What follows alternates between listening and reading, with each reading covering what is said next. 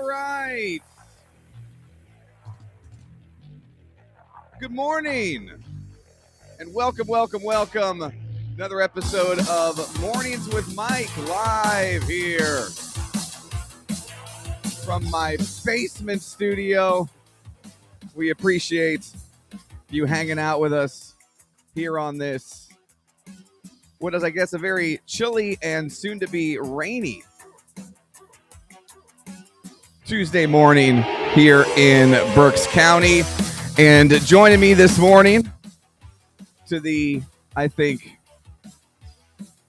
joy of everybody in Berks County, the one, the only, the voice of high school sports on 8:30 a.m. WEEU. None other than Bob McCool is here with us. Good morning there, Bobby. How are you? I'm just fine, Mike. And how are you? I'm doing well. It's good to have you here. We are live up on Facebook, so if you'd like to go ahead and join us, you can go to facebook.com/Mike Keller Radio or facebook.com/MWM Radio. You can also listen to the live feed. That's right. We have a live audio only feed that you can check out up on the Podbean app. So go ahead and give that a look-see if you'd like. I believe I got it up and running this morning without any issues. So if you'd like to give that a try, download the Podbean app, go to the 222 podcast, and you'll be able to find it there. You can also go ahead and call us whenever you'd like. We'll open the phone lines here in just a second. 484-509-0445, 484-509-0445. Big thanks to everybody who joined me yesterday and commented and all that good stuff. Hopefully we'll have some more fun today. And we're going to want to know how you guys feel about a certain list we're going to be making. So start thinking about it. I mentioned it yesterday. The top 5 most beloved current Philly athletes. So I'm not talking back in the day. I'm talking about active now, currently playing on one of the Philadelphia teams, because Jason Kelce came up yesterday. And I don't know if there's anyone more beloved right now in Philly sports than one Jason Kelce. We'll get to that later, but we do want to start off with the Eagles and Chiefs on Monday Night Football. And Bob, another Eagles game where if you just went ahead and just watched the game and didn't know what the score was, like walked out of the room every time before someone scored a touchdown, you would think the Chiefs won this game by about 17 points. Well, in full disclosure, once I found out that Taylor Swift wasn't going to be there, I didn't watch. Oh, you know what? So you were there for the one Swift, not the other. Correct. There was a Swift who starred last night. Yes, there was. I've seen that young man play football since he was in 9th grade. Wow. Yeah, yes. He is good. And honestly, my whole contention in all of this was the game flipped when the Eagles rediscovered the screen pass, because they couldn't block Kansas City at all. No, the offensive line was just, especially in the first half. Correct. Yeah. I mean, Kansas City was selling out on the pass. Again, it is the game of football today where every offensive coordinator is the mad scientist in the corner who's going to come up with something different and throwing on first down and throwing on second down, and the defenses are just pinning their ears back and coming after them. And they were not effective. I mean, Eagles offensive line has a reputation as being really good, but they weren't really good last night. No. And so how do you offset an oncoming pass rush? The best screen pass. Yeah, use it for your advantage. Correct. Exactly right. Now you've turned that pass rush into your advantage because they're all selling out on it. And they weren't just coming with 4. They were coming with guys. They were blitzing corners off this. They were blitzing defensive backs off the edge. They were coming with linebackers. So now there's 4 or 5 less guys down there, and now your offensive line is now out there blocking linebackers and defensive backs. And there was a screen pass thrown to DeAndre Swift in each of the 2 touchdowns that the Eagles scored in the second half that essentially flipped the field. I mean, everyone talks about, the big pass play to Devontae Smith that got them to the 1-yard line and they took it in. But prior to that was the screen pass that got him in a position to make that happen. So to me, those 2 play calls flipped the game in the Eagles' favor. And the defense obviously was really, really good in the second half. Yeah, well, a tale of 2 halves, like we've said so many times with this Eagles team.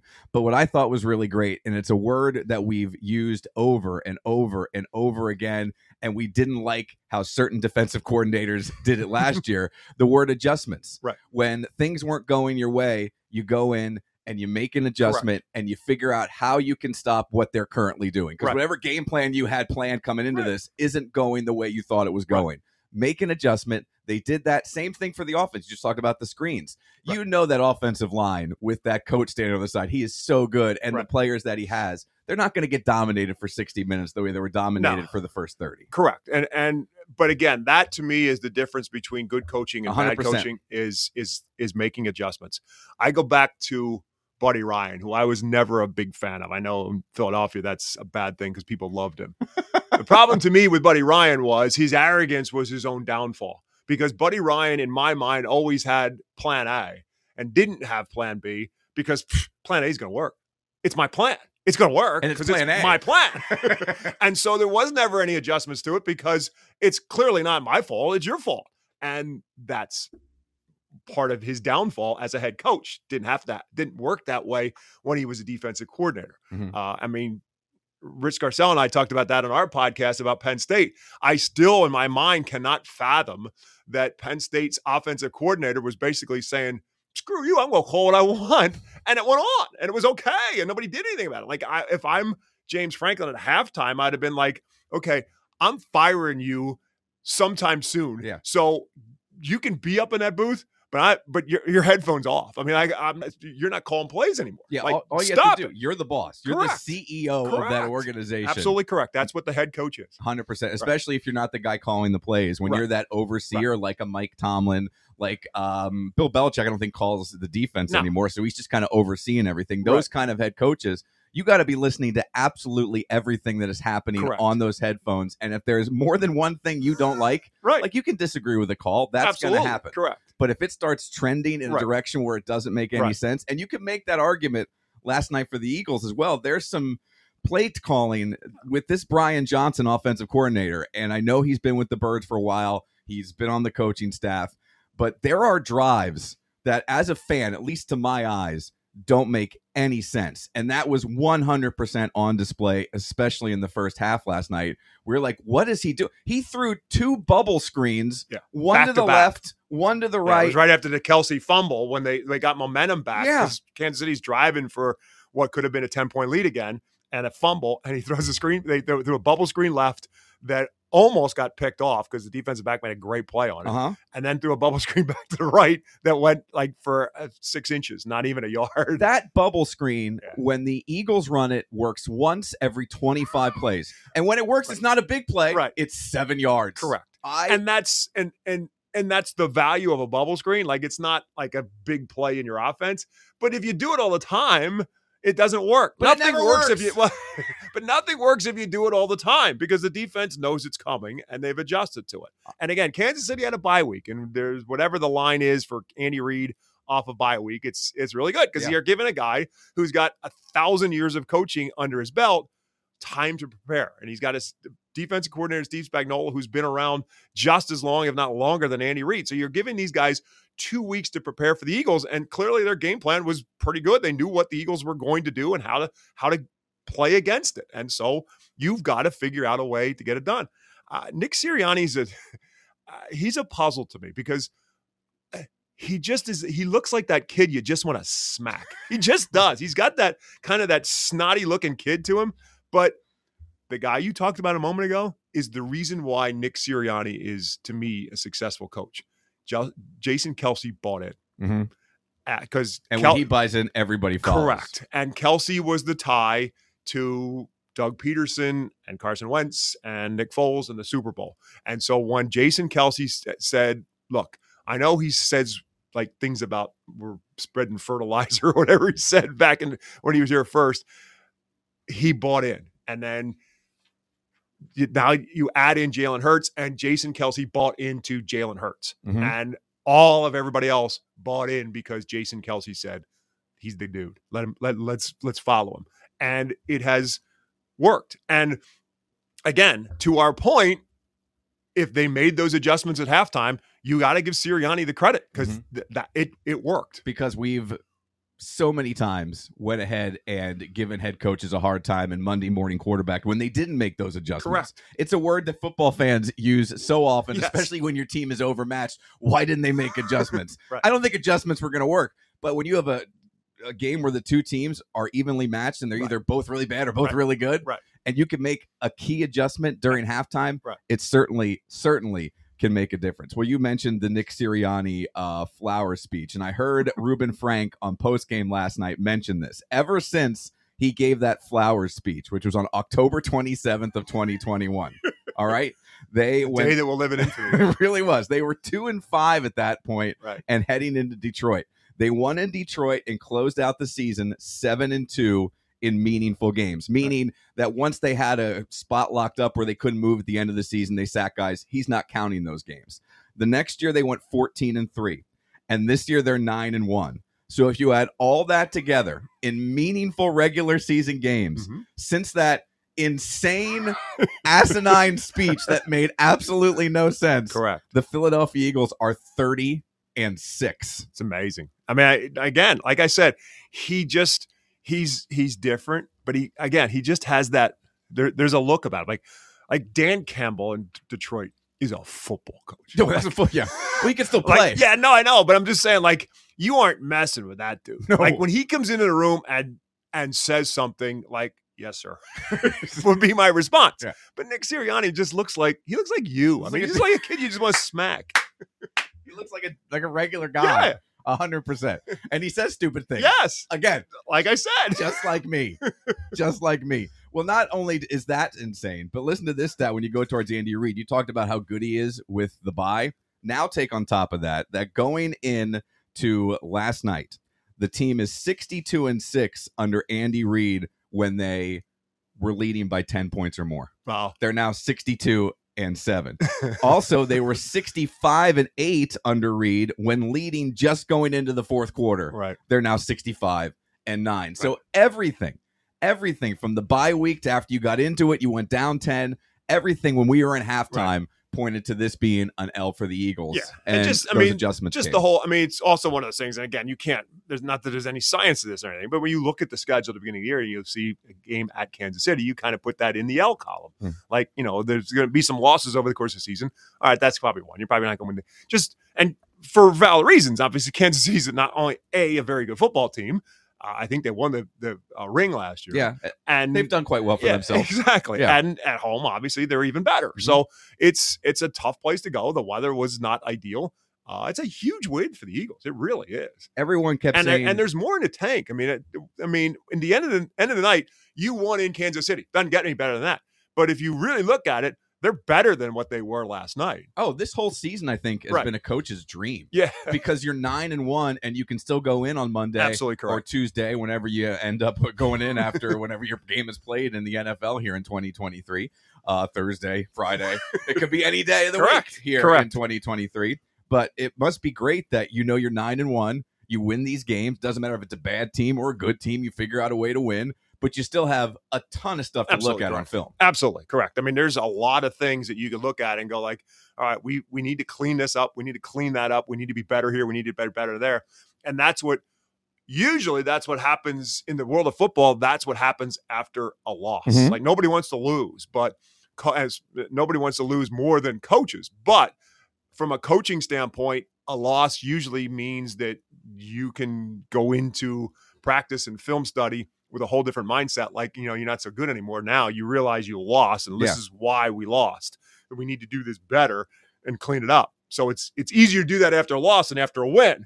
But anyhow, they're finding ways to win. And that's, so from a fan standpoint, you got to look at it and go like, man, if we do this, if we do that, we're going to be okay. Well, by the way, you're 9-1 and you're sitting fat right now in terms of the whole overall scheme of things. They clean a few things up and they're going to be looking really, really good. And you hope that's where they're trending to. The only hope is like with the Phillies. You hope they get hot at the right time because playing good in the beginning of the NFL season doesn't mean anything. No, you got to be good and healthy at the end. Well, the second part of that is the piece of that is staying healthy between now and then.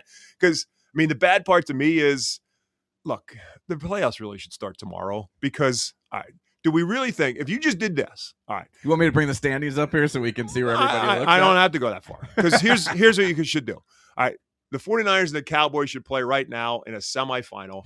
The winner of that goes to Philly and plays the Eagles. That's it. I mean, is there really? Do you really think that there's anybody else out there? I will give a little bit that maybe. I don't think they can compete with the Eagles and the Niners, but I think I would like to see a Lions-Cowboys game. Okay. That might be a lot of fun. Maybe. Is it in Dallas? I would like to see it in Detroit. Well, yeah, exactly. That's the point. And in the AFC, the same. The Chiefs, the Dolphins, and probably Baltimore. Yeah. I mean, the Bills are a mess right now. Yeah. So I mean, going into the season, you certainly would have the Bills in that category. You're setting the Bengals in that category. Well, Joe Burrow's hurt, so you can take them out off the list. Deshaun Watson's out. Correct. So there's your playoffs. Yeah. So Baltimore plays Miami, and the winner goes to Kansas City. And you can probably skip right to Baltimore, Kansas City. Yeah. Right, and get rid of their next 7 weeks of nothing, where all you're going to do is waste time to get to where it really should be now. Or one of these teams is going to suffer, knock on wood, a devastating injury, and it's all going to fall apart. The Bengals and Joe Burrow, who are just getting to a point where they look like they got it figured out, and they're getting better, and bang, that just changed everything. Well, imagine you're the Browns. I mean, nobody is a big Deshaun Watson fan anymore. Right. But like they are 7-3, right, and they don't have a quarterback. Correct. They're playing a rookie who I've never heard of at quarterback. Right. And they're still figuring out ways to win games. Right. The Eagles, outside of the quarterback situation, the Browns have a lot of that same DNA. Yes. Yeah. I mean, exactly. And like I said, it's just I know it. That's the problem, if you want to say it that way, in the sense of how long the National Football League season really is. I mean, 17 games is not. It's 17 games over 18 weeks. It's a long season, and it's a grind. I mean, think about it. I mean, you're barely past the halfway point, and everything else is finishing up. I mean, in the world of football, and you're not even close. No. I mean, you're talking about February when this is all said and done. And it's, mid-November. I mean, it's a long season in a game that's tough to stay healthy in. So now just adding on to that length of the season and the number of games in it, it's tough to stay healthy to the end. Yeah, and you do have that parity they always talk about in the NFL, but it seems like there is parity at the top with a handful of teams. Correct. And then there's everybody else. Yeah, there's a lot of mediocrity. There's a difference between there's a parity, but there's also a mediocrity. And there's just a boatload of teams. Just look at it. Like the Tampa Bays and the New Orleans, and like, are they really good enough to do anything? No, they're not. They are what exactly, to use the Dennis Green line, they are who we thought they are. Yeah, they're mediocre. And that's something that I don't think as sports fans we do enough, stopping and smelling the roses. Right now, for all of Philly sports, even the Flyers. Absolutely correct. This is a time to stop and smell the roses 100% if you're correct. A Philadelphia sports fan. Because when you're old like me and you remember some of the bad years, I mean, you've had your fair share. I lived through the 90s. Correct. Well, yeah, but I mean, it's just like there wasn't some bad years. There were some bad decades. Yeah, I had one good year in the 90s. Right. Yeah, exactly. It's right behind me. Right. 1993. And the cliff was quick. I mean, it went right off that cliff right after that. Well, 94 they were good, but then we had the strike. So it didn't really, you don't really know. But yeah, from there, and I mean, and I grew up as a kid with the Phillies of the 70s, and when they finally got good in 1976, and they got in the playoffs and got wiped out by the Reds. But then they were, it was the devastation of losing the Dodgers and and then Pete Rose comes. And 1980 was, oh my God, it was there. And in 81, they were good. And there was a strike. And it screwed up the season. And they ended up having half a season. They lost to Montreal in a playoff. But I think they could have been in a position to repeat again at 81. And then here comes a cliff again. They just went off the cliff again. And it was a Grand Canyon. Long cliff until 1993. Correct. Falls style some cliff. Bad teams. Some free falling without a parachute there is what we were doing. And the Eagles at the time, but the Eagles are good too, because obviously the Phillies were in the series in 80, and then the Eagles played the Raiders in the Super Bowl in 81 with Vermeil and Jaworski, and boom, then that team went. I mean, it's the evolution of the game. The guys are there, they get older, and you got to rebuild. Some teams can rebuild and some teams can't, and it just happens. But yeah, there were some rough years. So yeah, you're right. I mean, it is a really good time to be a fan of Philadelphia sports. Yeah, because you are one of 5 or 6 teams that has a chance to win the Super Bowl. Logically, if you look at it from just on a paper standpoint, obviously you get into the playoffs, anything can happen. But from a if you're looking at it now, like you just mentioned, they're one of 5 or 6 teams, maybe just 4, if you're really being honest with yourself, who are really good enough to win the Super Bowl as things stand right now. Things can change. A lot of things can change as they stand right now. Phillies, you could say the same thing. One of 6, 7, 8 teams who can win the World Series. They're going to be a favorite next year. You have guys wanting to play for the Philadelphia Phillies, which I still can't wrap my mind around of taking less money, and not just a little bit less, substantially less money to play for the Phillies. You got rid of James Harden with the Sixers, and now the team's better. Absolutely. Subtraction. Addition by subtraction. Yep. Exactly right. I mean, James Harden is just, I mean, look, the track record is pretty obvious for James Harden. He is, in the sports terminology, the very definition of a cancer in a clubhouse. Yeah, he's the pits. Yeah. And I honestly believe that he took Joel Embiid with him.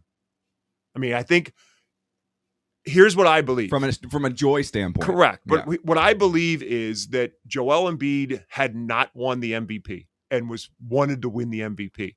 And I believe that James Harden said, all right, we're going to get you the MVP.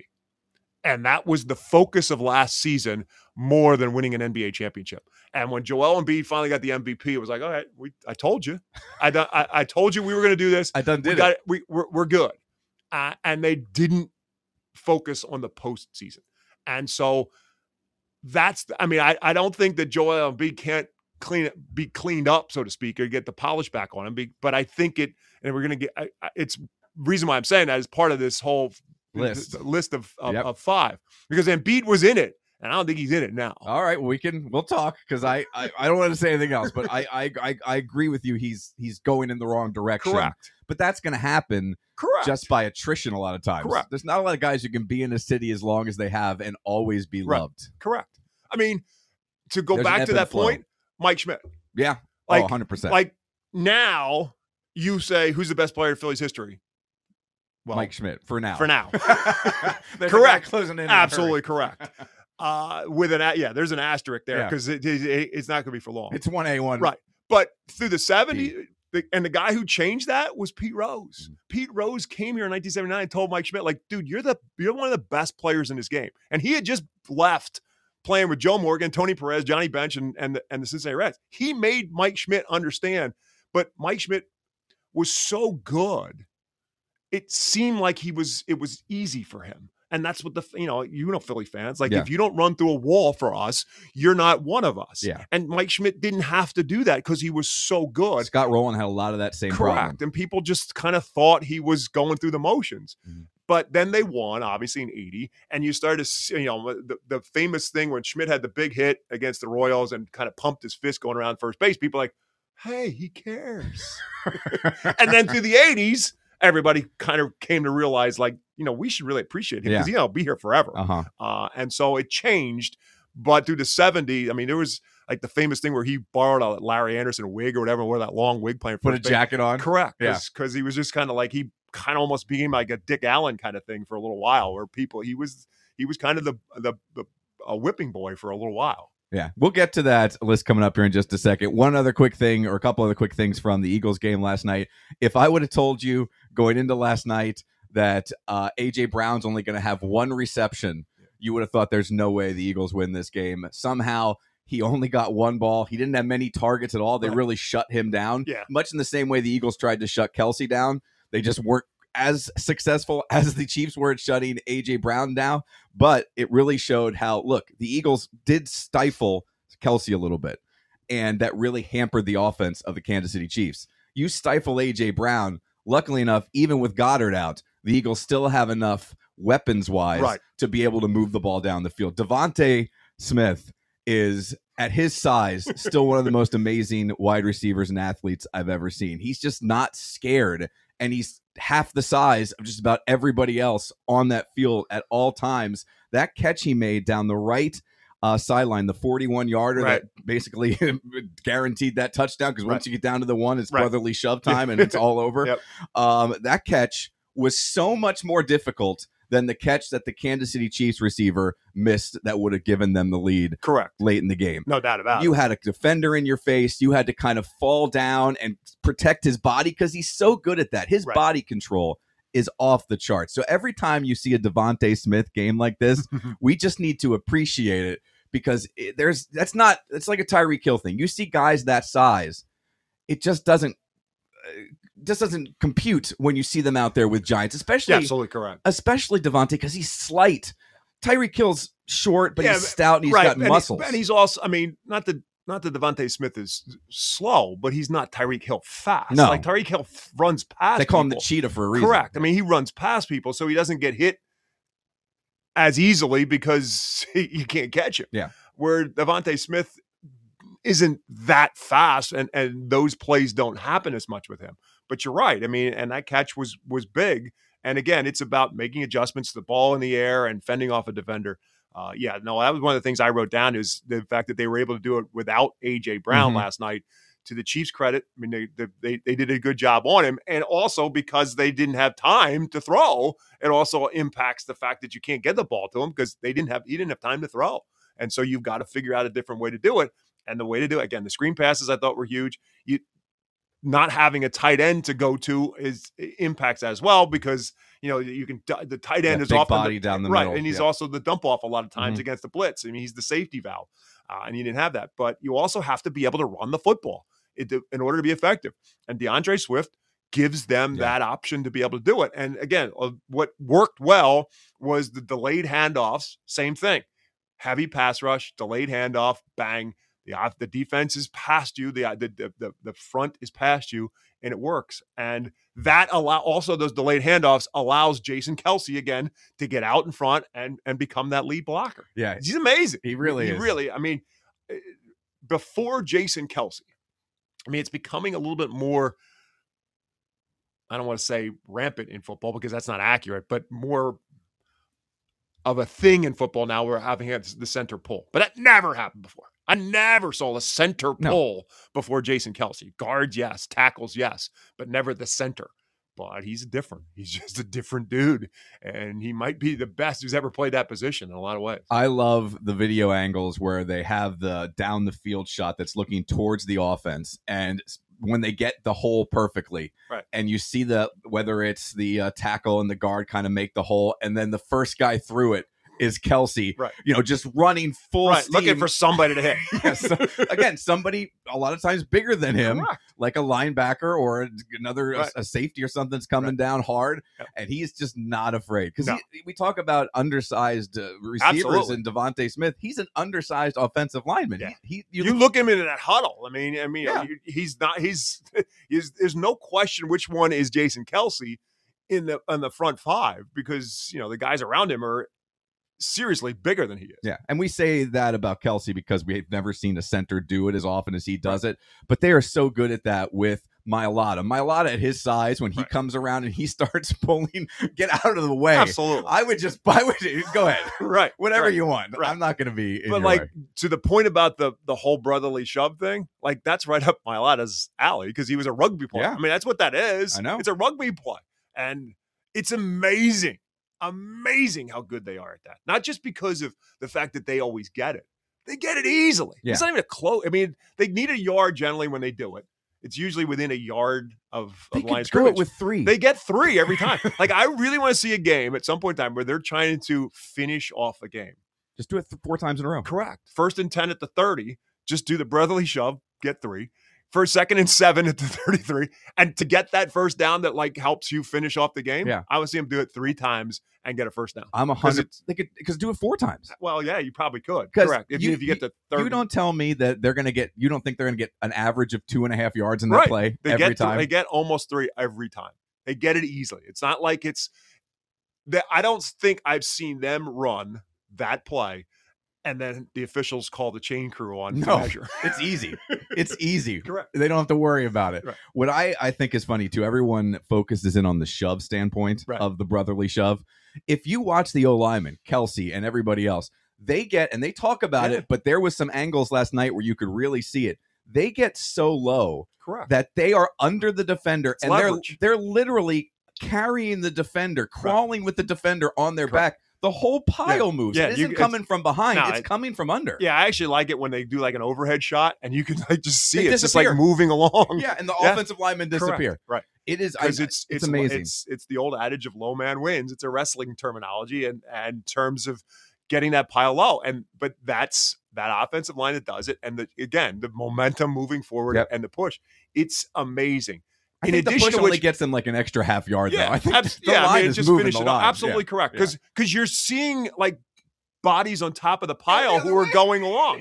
It's like a giant turtle shell from above. Crowd surfing. Correct. Every time they do the brotherly shove. Yes. And so, and again, the whole thing about outlawing it and stop it. It's applied. Then do it yourself. Why don't you do it? Because they can't. Correct. It's been proven this year. Correct. Teams have tried. It has not worked. Correct. In addition to which, the other thing that they're doing, and it happened last night, but there was a touchdown. It didn't matter. They're also getting, because the defense now is so determined to figure out a way to stop it, they're lining up off sides. Mm-hmm. And that happens a lot where now you're getting that 5-yard penalty, getting 5 yards out of it because the defense lines up offside because they're trying to get an advantage. They're trying to get off the snap somehow or another, try to get any lower than the offensive line to get in there somehow or another. They end up lining up offsides.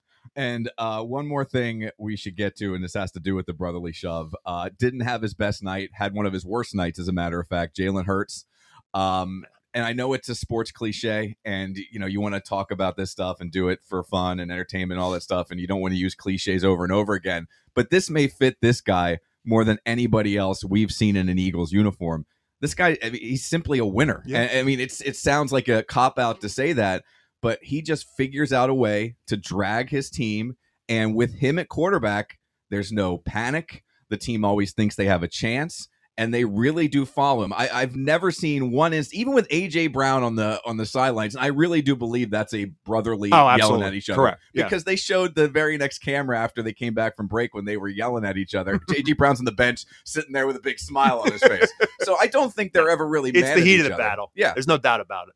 And as long as you, as a player and a teammate, know, like, look, he's blowing off steam. It's on the field, and what happens between, it's like Vegas, right? Correct. Just don't worry about it. It happens. It's the emotion of the battle. As long as you are understanding of that as a teammate and you're okay with it, it's fine. I mean, it happens. It happens all the time. It's just a matter of whether or not it festers at all. And between those two, obviously, it doesn't fester. No. They're fine. They get it. Jalen Hurts understands that A.J. Brown's just frustrated because he wants the ball. Mm-hmm. And that's what you want. You want your receivers especially to want the ball and guy want like to get that. the ball. Yeah. Correct. He's unbelievable. A.J. Brown is really good. The one thing I wish they would have done last night, because I don't think there's any defending it, is that short little slant pass, that 5-6 yard slant pass. Right. I don't think you can defend that with A.J. Brown. Not with him. He's so physical and so strong. And that's the one thing I really would have liked to see Brian Johnson call last night, especially early on, because that's a quick play too. Right. You can run that when the blitz is coming. Right. It doesn't take long for A.J. Brown to get out there 4 yards and slant towards the middle. A couple big plays in the defense. That Bradley Roby punch out on Travis Kelce. Yes, huge. I mean, that's impossible. No, that's a perfect punch is what it was. I mean, it literally was delivering a right hook, and he hit it right on the nose of the football. I mean, that's a well-delivered punch. That wins the game. Absolutely. For the Eagles right there. Just stopping that momentum. Yeah, because they were going to go back up 10. 100%. With a touchdown there. There was no doubt in my mind. And also the end zone interception, Kevin Byard, who's kind of been – there was expectations when they made that trade, and he kind of hasn't lived up to that. He had a pretty decent game last night. Yeah, he did. But there was the one – I mean, I think that's a big piece of that is – you're acquiring a guy in the middle of the season and figuring out his what role. Because the first time, I think it was the first touchdown where Mahomes started to move a little bit and then found a guy. It was a blown coverage. He didn't go. Byard. Everybody else was in a man-to-man, and he thought it was his own, and he let him go because he thought it was his own, and the guy's wide open in the end zone. That, to me, is just that's what happens when you're getting a guy in the middle of the season, hasn't been there, and you're going to get mix-ups. I mean, it happens all the time anyhow in terms of mix-ups and coverage, but it's going to happen even more when you got a guy who hasn't been here all the way through since training camp. The hope is that in the game last night, something clicked. Right. And now this is the Kevin Byard that we're going to see, because he deflected a pass when he was blitzing. And a lot Mahomes. of the times his job was covering Kelce, which is not an easy job. Jason Kelce is open a lot. Because of his size. And he's good. Yeah. I mean, he's just good. He gets open. That's his job, and he finds a way to get open. He's physical, and he's smart, and he gets open. But, I think maybe he spent too much time in Argentina the week before. He's thinking about his Swiftie down there. Yes. A lot was been made of this 6-game stretch. Eagles are now 2 games into it, 2-0, beat the Cowboys, beat the Chiefs.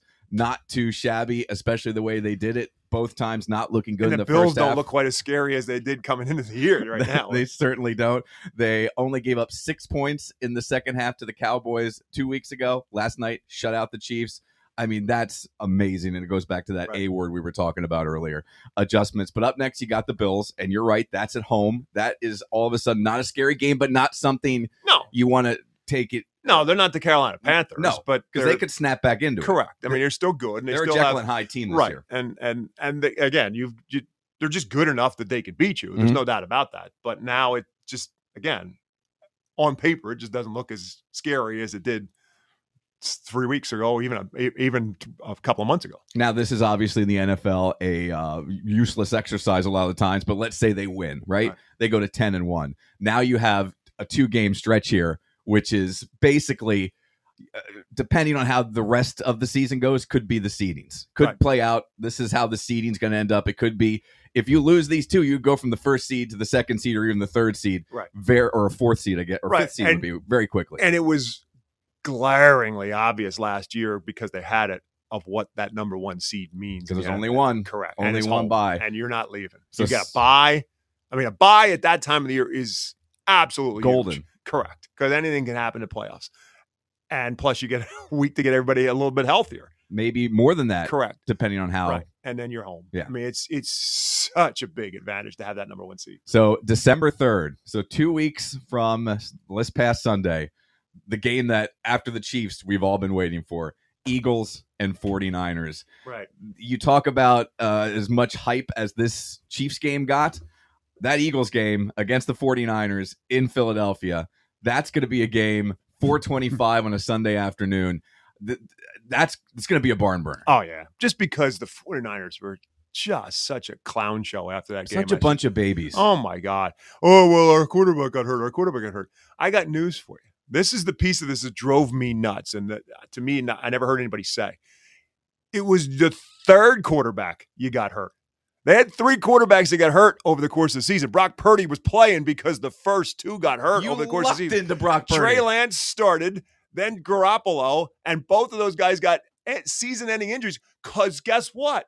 You didn't protect him very well. Yeah. So don't complain that, we lost our starting quarterback. Yes, you did. And guess why? Because you don't protect him. That's the reason why you had Brock Purdy playing in the playoffs, because you didn't. So that whole crying fest of, they beat us, but they beat us because our quarterback got hurt. Boo? And who? To you. I could not believe how I kept hearing it and hearing it and hearing it from one 49er player after another. Well, one thing I don't think is talked about enough is how lucky the 49ers are to have just dumb into Brock Purdy. Yeah, absolutely. Nobody thought Brock Purdy was the a last starting guy, literally the last guy in the draft. Shanahan Mr. Irrelevant obviously saw something in him, right? But there's no way. Again, Shanahan, like Sirianni, he's a guy you'd like to slap. Yeah. I mean, he's got that same kind of gene. Yeah. But he's he's a great coach. He's a very good coach. Yeah. He's been around the game his whole entire life. Yeah. His dad was a good coach. Mike Shanahan was a very good coach for a long time. He grew up in the game. He knows the game. He's a very good coach. And so you can coach a guy up if there's something there. And he obviously saw something there and coached him up. I mean, they gave up a ton for Trey Lance. And basically they got a guy in the 7th round who is now their starting quarterback. It's really an interesting story. How many teams draft a guy early on? And sell their soul to draft him in a lot of cases. Look at the Jets. The Jets got up there, got Zach Wilson, and they held on. Finally, it looks like they're done with that whole thing. Maybe. It's like that's a bad relationship. They just can't quit Zach each other. Wilson needs a new place. But look how easily that can happen. Like you just feel like you have to give this guy a shot because of where you drafted him. You have to keep bringing him back. Correct. The 49ers could have very easily done that with Trey Lance, but they didn't. It's just amazing how this guy is the starting quarterback, and 1 or 2 injuries don't happen. He's still sitting on the bench and nobody knows who he is. Correct. Nobody ever heard of him. It's ridiculous. But you got the Eagles and the Niners coming up on the 3rd, which is just going to be a barn burner. Eagles at Cowboys December 10th. I kind of unfortunately think that might be a loss just because it's in Dallas and you're getting near the end of this crazy stretch. Right. And then you have the Seahawks in Seattle, which is another tough game just because in Seattle is a different story. And then you kind of come home with 3 which should be layups. Eagles host the Giants on Christmas Day at 4:30. I can't think of a better Christmas present than the Eagles beating the crap out of the New York Giants. Just getting to play the Giants is kind of a Christmas present. It really is. So. And then it's the Cardinals on New Year's Eve, and then on January 7th, the Giants again. I mean, it's a brutal stretch, and then it's almost like you could have 3 bye weeks. You could have a four straight bye right, if everything works out. I mean, if you've done what you had to do in those games, I mean, if you've locked up something prior to, and I don't know if they'll have it locked up by the time they get to those 3, but they should be able to lock something up in one of those 3 weeks. And then once you do, again, same thing. Now just make sure nobody gets hurt. I think you got to look at this, try to win 2 out of the next 3. Right. If you're a fan, you want them to win 2 out of the next 3. Right. And then you're sitting at 11-2 with Giants. I mean, with Seahawks, Giants twice, and the Cardinals. Right. You're feeling pretty good about yourself. I think the key is 14 wins. You get to 14 wins. Oh, my goodness, yes. And you will have that number 1 seed. Absolutely. Especially if one of those wins is over the 49ers. Yeah, correct. Yeah. I mean, because splitting against the Cowboys won't hurt you. No. Because you've got enough of a cushion against the Cowboys. Yeah. Right. I mean, you got enough of a cushion that the Cowboys, it's not going to hurt you. So, no, I mean, you're right. I mean, if they get through this stretch, I mean, again, These 4 games, 2-2. Right, with 4 games left to go. But the last 2 might not mean anything. I mean, if you do it right and get it done, who cares if you lose the last 2 if you've already got – once you get the number 1 seed locked up. Nothing else matters. Absolutely. Yes. It doesn't matter whether you win or lose or not. I think you got to win Sunday. You can't look past it. Win Sunday because then you're playing with house money. If you go into the 49ers game 10-1, right. I mean, you go in there with such confidence and such momentum. There's a momentum and a motivation to play the 49ers because it didn't sit well. I'm sure it didn't sit well with you and with me. Imagine how it felt for the Eagles to listen to those guys whining and complaining about the fact that it wasn't fair. Our quarterback got hurt. I still don't. None of their complaints made any sense to me. No. All right, big win, great win, 21-17. I was shocked. I could not believe I went to bed happy last night. It was fantastic. All right, let's get to our top 5 most beloved current Philly athletes. And normally when you're doing a list, you go 5 to 1. I think we're going to go 1 to 5 on this one. Okay. I think it's going to be more interesting on who is in 5 and who's left out. For me, 1, 2, and 3 were pretty easy. Me as well. 4, 5, and 6 where it got. I didn't get that deep into it. I didn't go to 6. I went to 5. No, I'm just saying. So who am I leaving out if I go to 5? 100%. That's what I said. So I had 6. It was a matter of which one is the 5. I'll start with number 1. I don't think there's any doubt who I have as number 1. I think one of the reasons I love Philadelphia sports fans, they have a bad rap nationally. I think that's changing slowly thanks to a lot of what happened at Citizens Bank Park.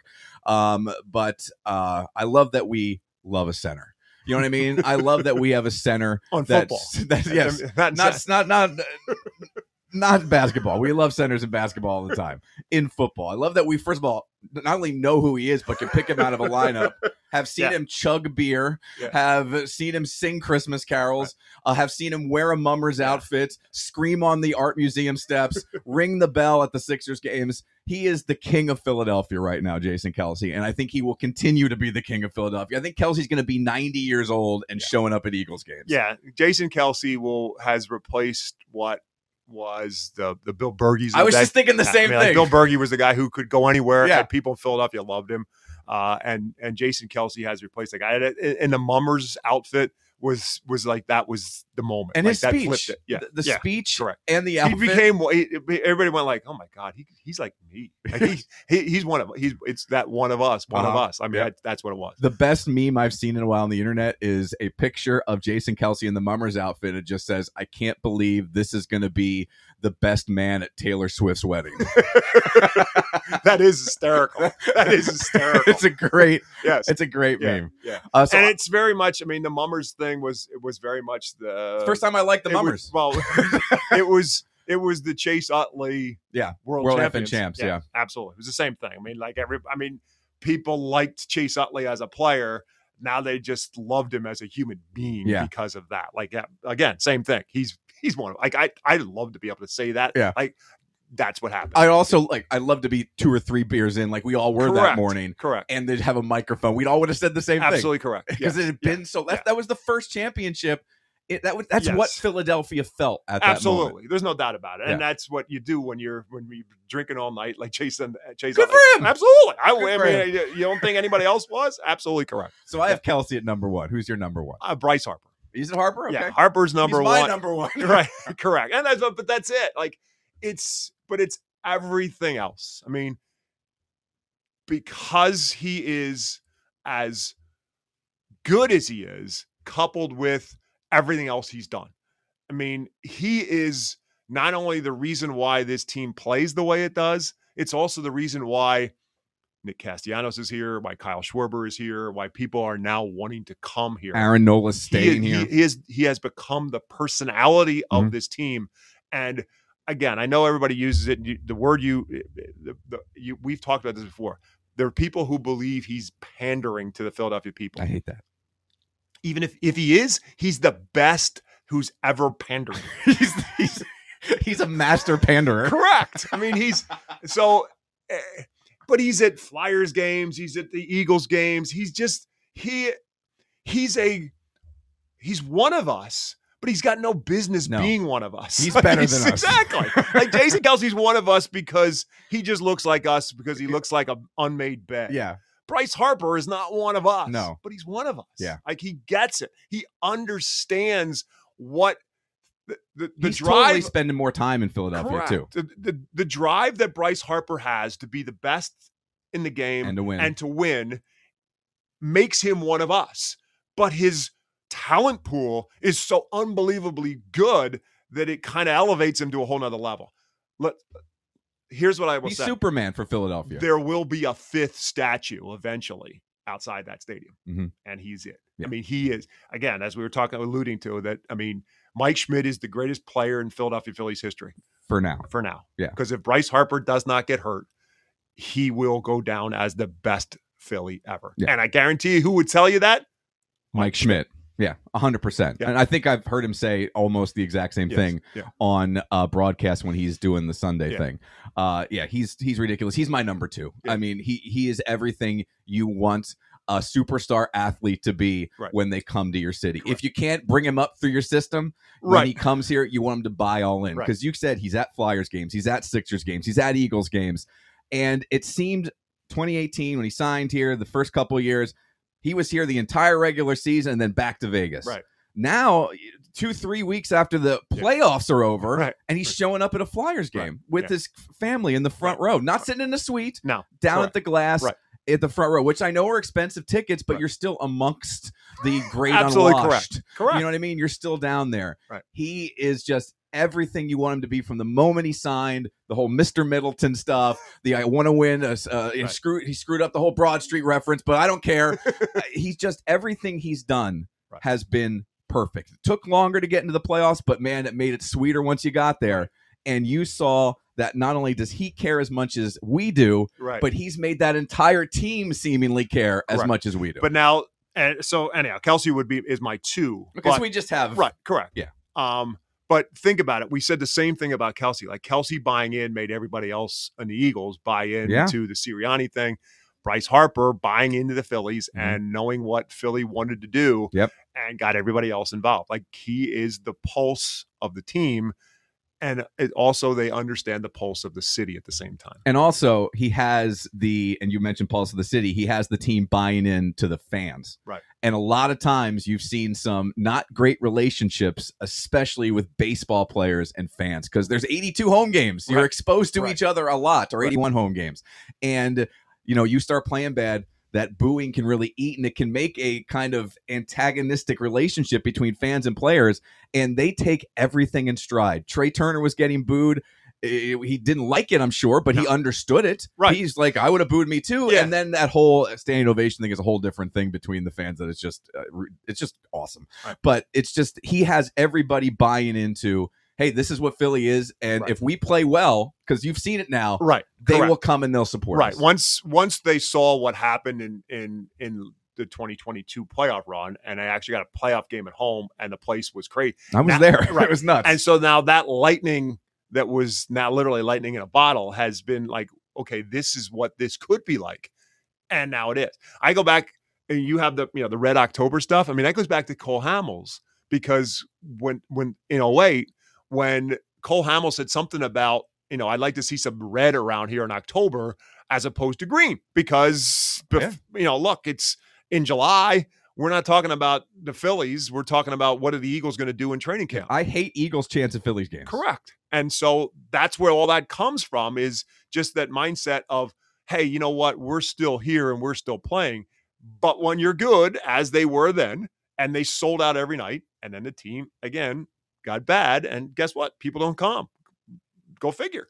And now they're good again, and now people are coming. And so that place is full every night. And obviously, when it gets to the playoffs, it is just insane. Yeah. It's like a soccer match in Europe. I mean, that's what that atmosphere is like. Just it just volume of noise and constant energy. It's unbelievable. It's fantastic. Really is. Kelsey Harper Kelsey, whichever way you put him, 1-2. Right. And again, if I was making a list of the best players, obviously Harper is probably going to be up at number 1 for me. I'm looking at just how we feel about it, because Kelsey's been here for forever. I have him 1, Harper 2.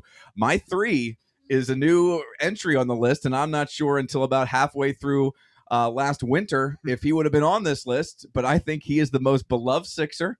I think he's got a big smile on his face all the time, and I think his passion and his energy and his attitude is not just intoxicating for the fans, but it's intoxicating for his teammates, and they go along with him. Tyrese Maxey, this kid, they're going to sign him to a contract here in the next handful of months. He's going to be a Sixer long term, and him and Embiid could have an outstanding, my dryer's done. He could have outstanding 2, 3, 4, 5-year run here in Philadelphia, and he could be the key to finally the Sixers winning another NBA championship. Yeah, he's actually my 4. He's in my 5 for sure, because to me he is now the favorite of the Sixers fans. 100%. And again, same kind of thing. He's just he gets it. He understands it. He enjoys the game. Having James Harden gone, and that kind of elevates him to a bigger piece of the puzzle, and you get to see what that bigger piece of the puzzle is. He's not just a guy who seems to enjoy playing a game. He's pretty good at it too. And so, yes, I think Embiid falls out of my 5, and he's replaced by Tyrese Maxey because of that. I think Embiid has soured a lot of people over the course of the last year, and Tyrese Maxey has elevated himself. And now that Harden is gone, I think Embiid will eventually come back up again. I do too. But I just think that there's no question in my mind that Tyrese Maxey has replaced Embiid as the favorite Sixer, and is definitely one of the 5. He's my 4, but he is definitely one of my 5. Yeah, he is a joy to watch play. He's like Iverson, but kind of under control. Yeah, correct. Yeah, yes. He's not just throwing it up from anywhere. Although he did shoot one and off the floor a little bit better under control as well. Yes, not spending as much time at TGI Fridays as Allen Iverson was. So who's your 3? Kyle Schwarber. Oh, you know what? Schwarber, he's probably 6 for me. Yeah. No, Kyle Schwarber is my 3 because, again, he embodies a lot of Philadelphia. I don't disagree. He's a little bit too slow. He's a little bit too not right, but he is a little bit heavy. But everybody loves him. Yeah. I mean, he's got a drink at Wawa named after him. I mean, that's pretty much Philly. He's got they changed the name of Hokie Fest to Schwarber Fest. Correct. I mean, if that's not Philly, I don't know what is. He's to me, Kyle Schwarber is 3. Again, my 1, 2, and 3 were definites, and then I had 4, 5, and 6, and who was 4 and who was 5 and who was 6 to eliminate the 6th.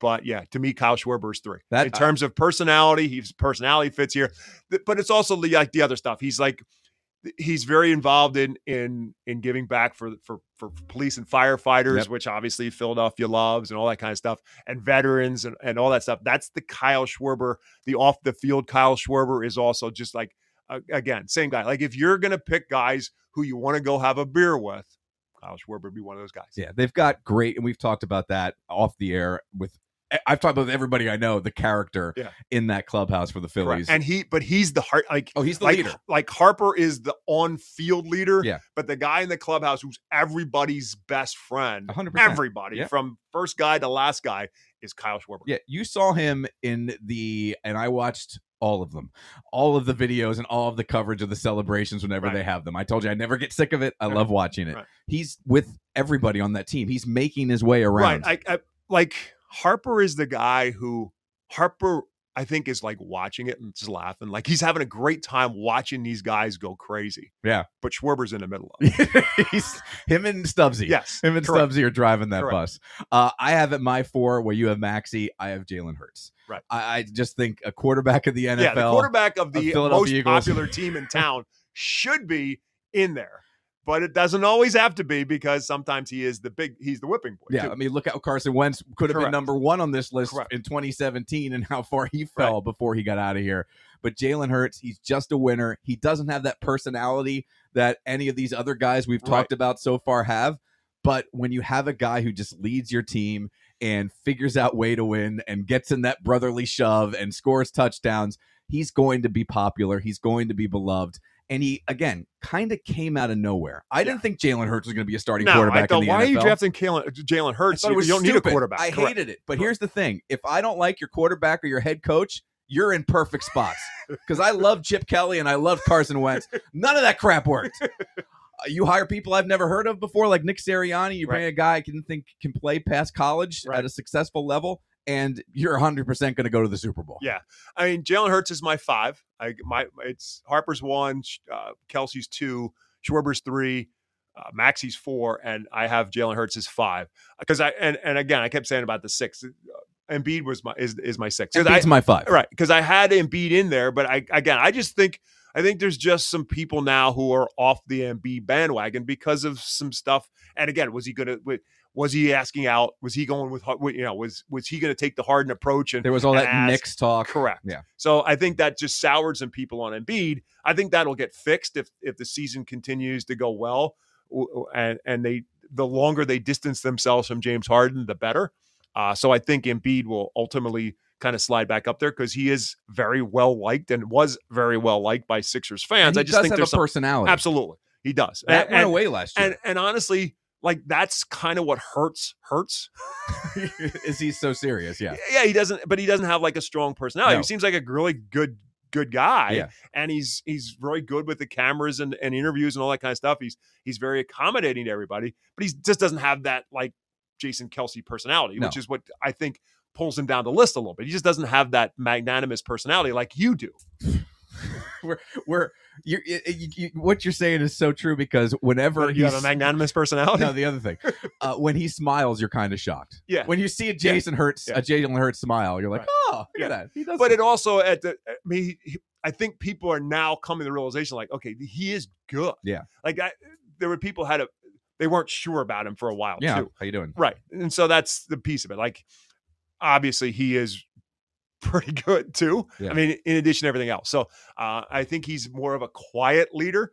But again, he has done and said all the right things in the clubhouse. So we're talking about Harper, who said it outwardly. I think Hurts has done it inwardly in the clubhouse.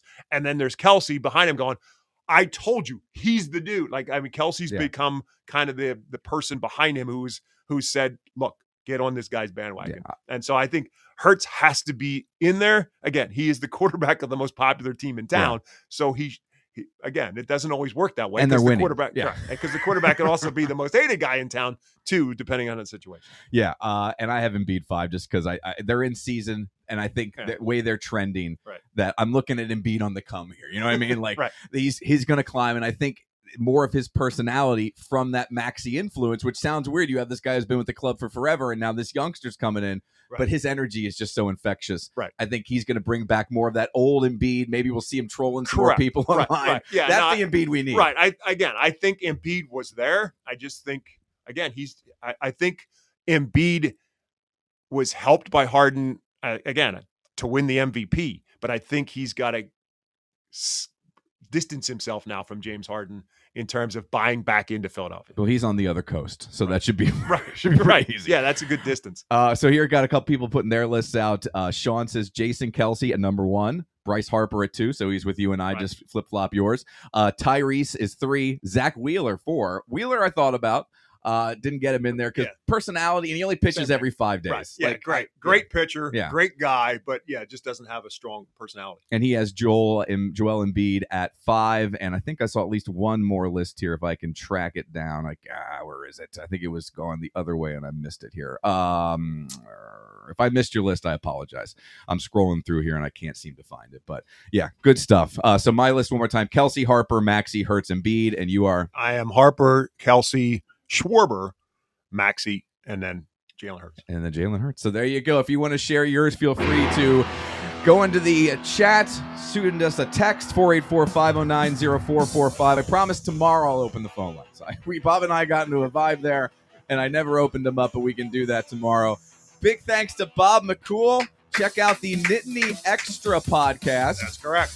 You can find it anywhere you get your podcast, even Apple now, as I figured that out for the boys. He is our technological genius. Yeah, that's why it took so long.